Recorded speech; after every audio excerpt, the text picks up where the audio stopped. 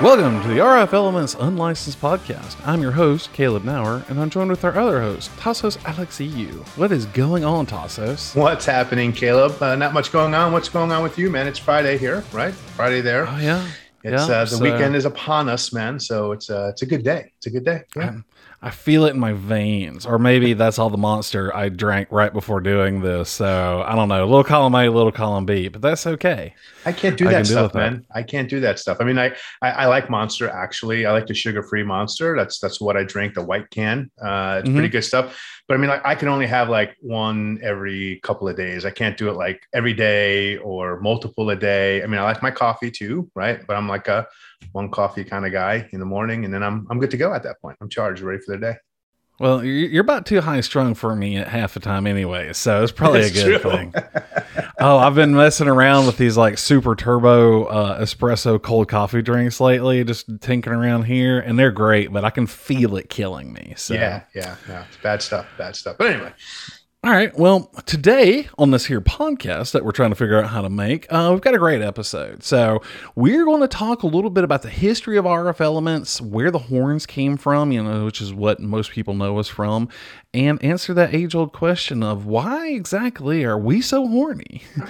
But yeah, so we'll just go ahead and lay it down for everybody, clear the air, and make sure that we're on the same page. But before we get into that, got a lot of things going on lately. What have you seen flying across your radar, either with us in general or in the industry? So, I mean, it's very dynamic, so things are always changing. This week, though, there's been a lot of conversation about the radio shortages that are out there, radio shortages that are coming. So a lot of discussion this week has really specifically been about, the Ubiquiti Prism, Rocket Prism radio becoming hard to get. Some light beam CPEs are becoming very difficult to get. So, we've been spending, or at least I've been spending a lot of my time trying to, give the WISPs out there some alternatives for those particular radios. Like, not many people still know that the older first generation Rocket 5 AC Lite radio is still in full circulation. And actually it's in pretty decent quantities available now. Of course, it's first generation, no active filtering, no GPS synchronization. But the main point here is that it is 100% compatible with all of the AirMax CPEs that you're using with your Prism, right? So it's a stopgap kind of thing. If you have a tower go down, right? I mean, you either have no internet to your customers, right, or you maybe sacrifice and put up this Rocket 5 AC Lite in its place. Until you can get some Prisms, at least your customers come online. Maybe their speeds are slightly reduced. I mean, that's fine. Something is better than nothing. And quite frankly, the performance is actually pretty good. We have customers all over Latin America specifically that are delivering 100 megs with the Rocket 5 AC Lite, specifically on our horns, because our horns kind of help with the noise rejection. So it may not have active filtering built in as a hardware standard, but the horns themselves help filter out a lot of that stuff. So the performance is really good. And it's, just a measure that you can use, or an option you have. So. Yeah, and what's really nice about the twist port architecture that we use in our horns and stuff is it makes swapping those things back out really easily. So you get some Prisms in stock, slap them in the twist port adapter. Then when you go swap them on the radio, it's a simple twist and unlock, and then you get your other radios back on. Then you can take that AC Lite and go put it somewhere else. Use it as a subscriber unit, put it on the back of an Ultra Dish or something like that, real quick and easy. Makes for a mighty fine CPE device. So especially when you're trying to push long distance with these higher order modulation rates that people are doing, that works really well. The other thing that I'm seeing sort of take off right now is our starter dishes using the ISO stations, or even the C5X from Mimosa. People are using these starter dishes because it's a very clean install for a CPE device. The radio just basically snaps directly to the back of it. It's very, very cost effective, and the RF performance is great. We built those starter dishes to be a low cost alternative to other parabolic dishes out there or integrated CPE unit solutions, but we still keep the really high quality RF characteristics that we developed when we did like the Ultra dishes and stuff. So simplify the mounting architecture and stuff like that, but still really good RF performance. So those are really taking off, and we're pushing some verbiage out there in the wild so people know what that looks like. Yeah, and that also brings up a good point out there as far as just shortage goes. Not just using our starter dishes as a potential CPE, but it's also natively supports the round form factor radios from Ubiquiti, the ISO station and the Prism station. Which again, the Prism station round radio is another good step in or fill in for the regular Rocket 5 prisms that people are using. And again, they make good CPEs when you couple them with the ISO station. So there's a lot of with the starter dishes. So there's a lot of other options out there for you if you're looking for that, other than, of course, switching platforms, which is something people can do too. Some people are getting tired of these issues with Ubiquiti, let's say, and they want to just change platforms. The Twistport makes it easy to go from Ubiquiti to all of a sudden Cambium, with just a change of an adapter. It's pretty simple. Yep, definitely is. So, other thing I've seen bounce across my plate here recently, just because it's at the tip of my tongue, is the new 2.4 gigahertz array sector. Yeah.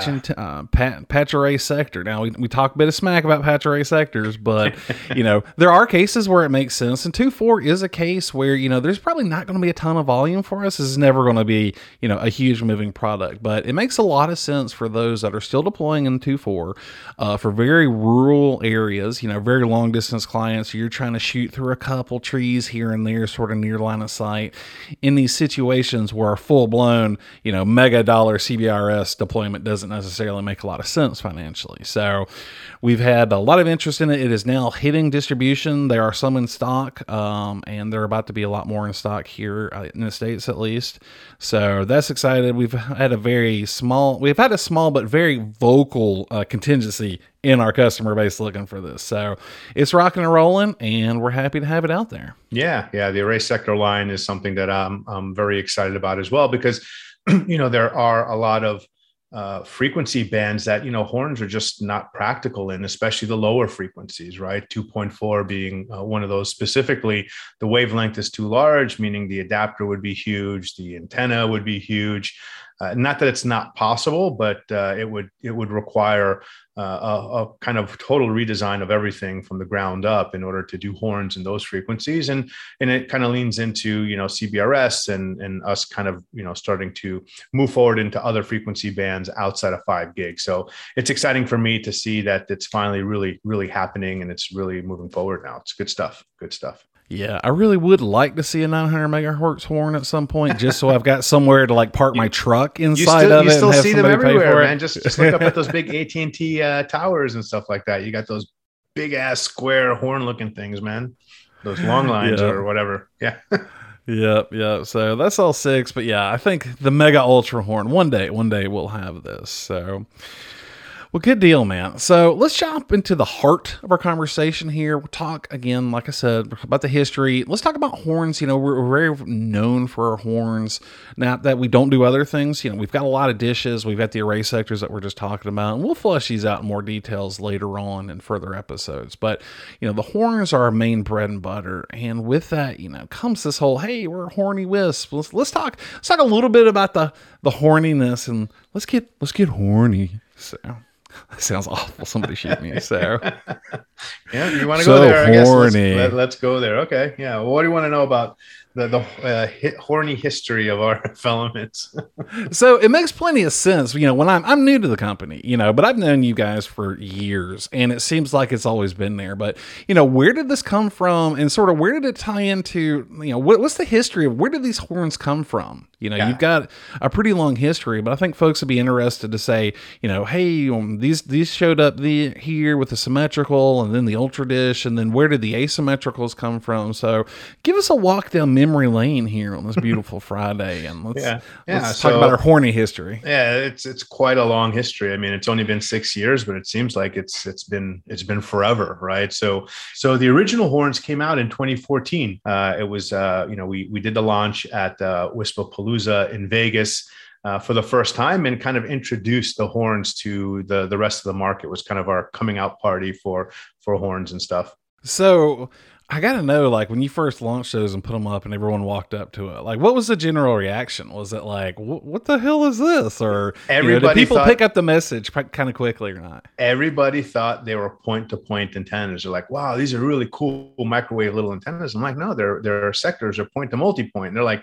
"No way." What do you mean? What do you mean they're sectors? I'm like, these are actual point-to-multipoint antennas. It just everybody thought point-to-multipoint was long and rectangular like a sector, and everything point-to-point was round like a dish, right? So that was the initial idea, and the first thing people thought when we first brought the horns to market, their visual perception of what it was all about. But a sector is supposed to be tall and heavy and have a whole bunch of like weird metal plates bolted onto the side and wrap it in aluminum foil and stuff like that. So how could this small, lightweight, easy to deploy unit with this twist port thing, how could that possibly be a sector, right? Yeah, definitely. It was very confusing. It was very confusing. And then, they'd be like, "Oh, tell me more." Right. So you start telling them, because obviously it was, eye catching, and they're like, "All right," naturally they want to know. But then when you start saying, "Oh, this is our 90-degree symmetrical horn, and it has, 9.6 dBi of gain," they're like, "Whoa, what? Wait, what? How much?" I'm like, 9.5 dBi of gain. And they're like, "Well, that's crap. That's nothing. I need 20 or 21 dBi of gain." I'm like, "Well, not always, and the conversation start. You have to start explaining to them, what's your deployment like. A lot of these people were, trying to connect clients at half a mile or less using 20 dBi sectors and stuff like that. And that's where all this noise comes into play, and how we started, kind of putting our message out there. Is like, well, if you have less antenna gain, you have less receive sensitivity, and therefore you also hear less noise, and basically you improve your SNR. So that's kind of how that message all started, and how we started, putting it out there into the world. So you mean I don't want to hear the noise like 5 or 8 miles away for my subs that are a mile away? Like, come on, man. That's so counterintuitive. It took a long time to kind of really educate and get people to at least start thinking about our concept of noise isolation. I mean, there's the whole thing between not having side lobes and all the other things that help us isolate against noise, but really having everything from 30-degree to 90-degree horns and 10-degree steps and at different gains is really another tool in the toolbox of how you utilize this. I mean, people still use oversize or overgain antennas for much smaller distances, because they think that's how you dominate noise, is just by screaming over it, right? Or hearing over it and stuff like that. And it's really this, noise isolation of not having side lobes. And again, the reduced gain of the antennas reduces the amount of noise you hear. So it's really, it's really deployment specific, which antenna works best for you. And, at first, of course, we were mocked, right? Everybody laughed at us. It's not going to happen. But I remember like our second year at Wispapalooza, and definitely our third year at Wispapalooza, where, I'm really good at faces. I'm not the best with names all the time, but if I see a face, I remember it, right? So I remember everybody that I talked to, and I'm like an elephant in that way. I actually remember, the majority of those conversations. And it was funny to see the second year or the third year, because when people started using it, they wouldn't tell anybody, So like the second year you're at the show and you're out there with the same wares, and you'd see guys kind of like walk by and like kind of look at you and like walk by. And then they kind of come back and they'd slowly ease in, right? And where they used to yell at you and say, "You're dumb for thinking that this thing would actually work." And they're like, "Hey man, those horns actually work." They're like embarrassed to admit that, we were right, and that they wish they would have listened earlier and tried it and stuff like that. So there's a whole evolution of all that stuff and how it went down. And then fast forward to this year. So I started in April 1st. So I don't know if that bodes well for me or not. We'll see. Maybe better for me than you guys. But, we had the Dallas show, the Wisp America show, like 3 weeks later. So I'm at the booth bouncing around doing my pitch. And everyone's like, "Man, your horns are awesome. You've really done all this great stuff." And I'm like, "Yeah, I've been working really hard, making sure that you guys are successful." So got to soak up a lot of that extra credit on that, which was pretty cool. But yeah, it's been pretty wild how the shift in conversation has been. So yeah, I mean, it took a while, right? So again, there was there's been an evolution, or evolution is that the right word? Yeah, there's been an evolution of our message and how we kind of send this information out there and educate WISPs, and we try and change and tailor our message to help people understand it, because everybody learns in a different way. So you need different examples of how this thing affects you as a WISP to make it click in your head, and people finally get it, and people eventually want to try it. And the evolution of how the customers didn't talk about our horns changing into always talking about our horns is a whole nother story as well, right? So at first people were they didn't want to talk about it, right? A lot of them were treating it like proprietary information. They're like, holy crap, this stuff really works. If I tell my customer or my competitor knows about it, then he's going to use it. He's going to be able to offer the speeds that I'm. So people kept it, intellectual property for themselves, right? So that's was the first kind of generation of people out there in social media with the product. And then eventually it got out to the masses. Now everybody wants to talk about it, and everybody's posting pictures, and everybody's proud of these 12, 24, and even like 30 horn installations. And that's kind of where the horniness thing kind of came from, and how that evolved into, the social media sphere of everything in our marketing, Yeah. And then, they learned too that they didn't have to be afraid of their competitors using it, because the more their competitors use horns and everyone cuts back on all that noise just being squirted all over the place with these noisy sectors, it only helped everyone. So exactly, it was one of those where all floating boats, blah, blah, blah, everyone does better. So, yeah. And it was funny because everybody back then, they used to complain that nobody wanted to frequency coordinate with one another. And really the truth is even if they wanted to frequency coordinate, they couldn't coordinate, because all the side lobes, all the noise, there was just no effective way of really doing that. And now the precision of our antennas with no side lobes, and it actually only goes kind of where you point it, you actually are able to frequency coordinate with your competitors and stuff. So it actually not only makes it possible, but people realize that, they both win when they play well with each other like that. Definitely. So the symmetricals were first, obviously, and then we went through a second generation, mechanical improvements and things like that. We're always tinkering with things, making it better. And then the Big Daddy Ultra Horn was somewhere in that middle phase, which I'm a huge fan of the Ultra Horn. It's pretty cool. The Ultra Horn rocks, man. It's an extreme measure, but by golly, sometimes you got to swing at big sticks. So, and then the asymmetrical sectors came out, and I think that's really what sort of drove that coincided with the big boom in popularity, especially with the WISPs that were not necessarily dealing with the really small ranges or the really high density, but that's that sort of middle ground where your ranges are not extreme, but definitely not quarter mile and stuff, or half mile, or whatever it may be. And the densities weren't super high. So what do you see the asymmetrical sectors sort of doing for the next leg of what the horns were doing? Well, they kind of serve two purposes, right? So there was, the symmetrical horn really is, the smaller symmetrical horns really is an antenna for really high density. Not that you can't achieve that with the asymmetrical, but that was really kind of the first generation and how those things worked. We had a huge portion of our customer base or potential customer base out there that just didn't need that density, right? They had longer distances to cover with less customers in a wider angle view, right? So, they needed basically a sector, right? They needed that type of coverage. So that's where the asymmetrical horns come into play, with a much higher gain at a much wider beam angle than its symmetrical counterpart, right? So really, this really helps go out into those areas. Now, what we're finding, right, as again, radios evolve, the antennas need to evolve with them to be able to, match their requirements. These higher modulation rate radios actually require more antenna gain, right? Because people still are trying to kind of push the limits of their coverage areas and stuff like that. So you need, antennas with more gain. It just helps that ours have no side lobes. So we're, again, at least focusing all that gain and that receive sensitivity in the direction that you actually need it. So it kind of plays two things in there, Yeah, and it's definitely what I see it as is kind of the best of both worlds. Now, there's different ways to deploy, and this is why I think our link calculator that you will hear us, we will fly that link calculator flag a lot during this, and basically everything we do. I may need to get a big banner back here on the wall, this empty wall back here, but.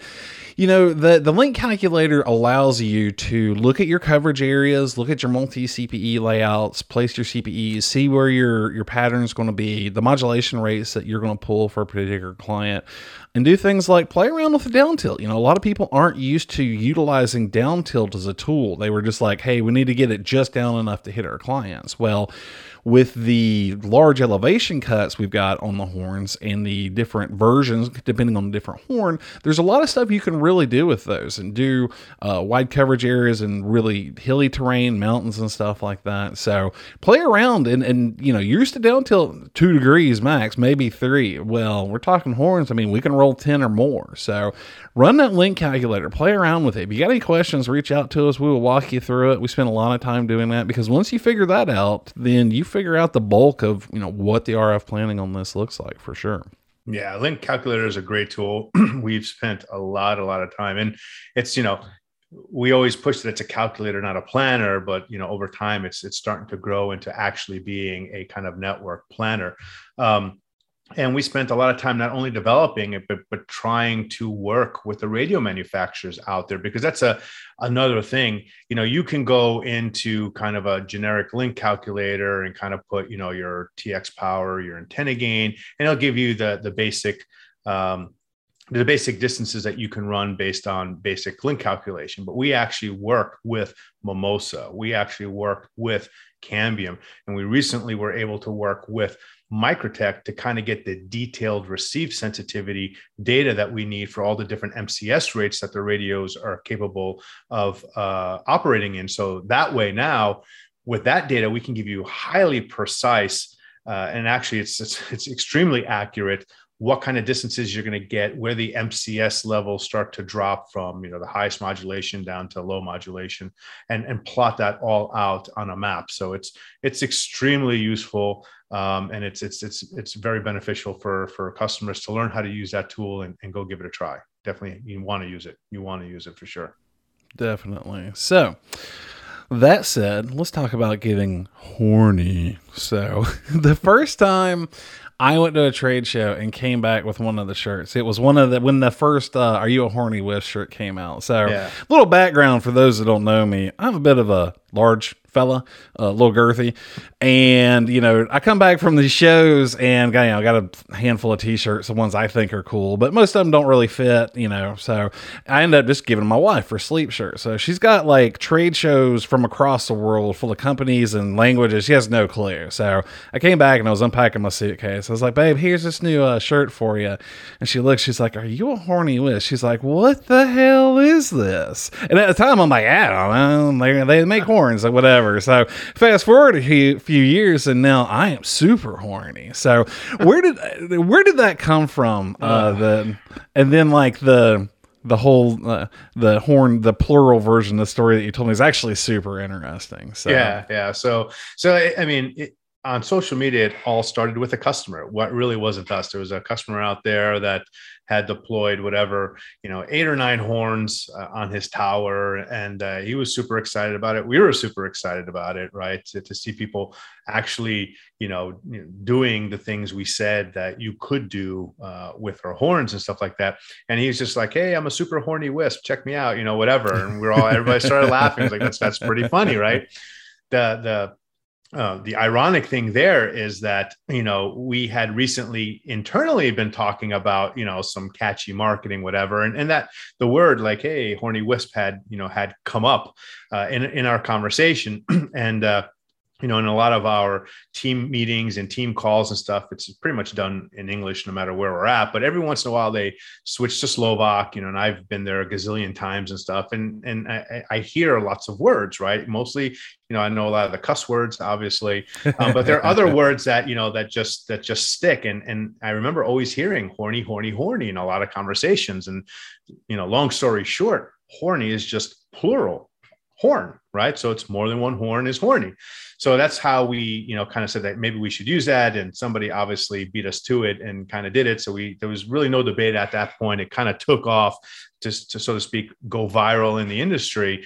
And that's kind of how the horny wisp, came to be, I guess, Yeah, that's funny. No, I get it. I mean, it makes total sense. And, definitely a lot of our marketing efforts are a little tongue in cheek sometimes. We get a little froggy with it, just sort of push. So it is funny, though, doing presentations like for our sort of standard customer base. I mean, we're both very casual folks. And most of us, we're super serious about the work we do. But at the same time, just super casual about our talking and conversation. You can see that here. But there are times where I'm doing a presentation. I'm like, this one's a little stuffier, a little corpo. So let me control F through this presentation, make sure it doesn't actually say horny in here somewhere. So, quite honestly, horny's not that bad, right? It's not that dirty or that edgy and stuff like that. So, it's kind of it's a light edge to be used compared to, some of the cuss words we've used in some of the bracelets we have. And yeah. So we'll get into that some other point. So. Yeah.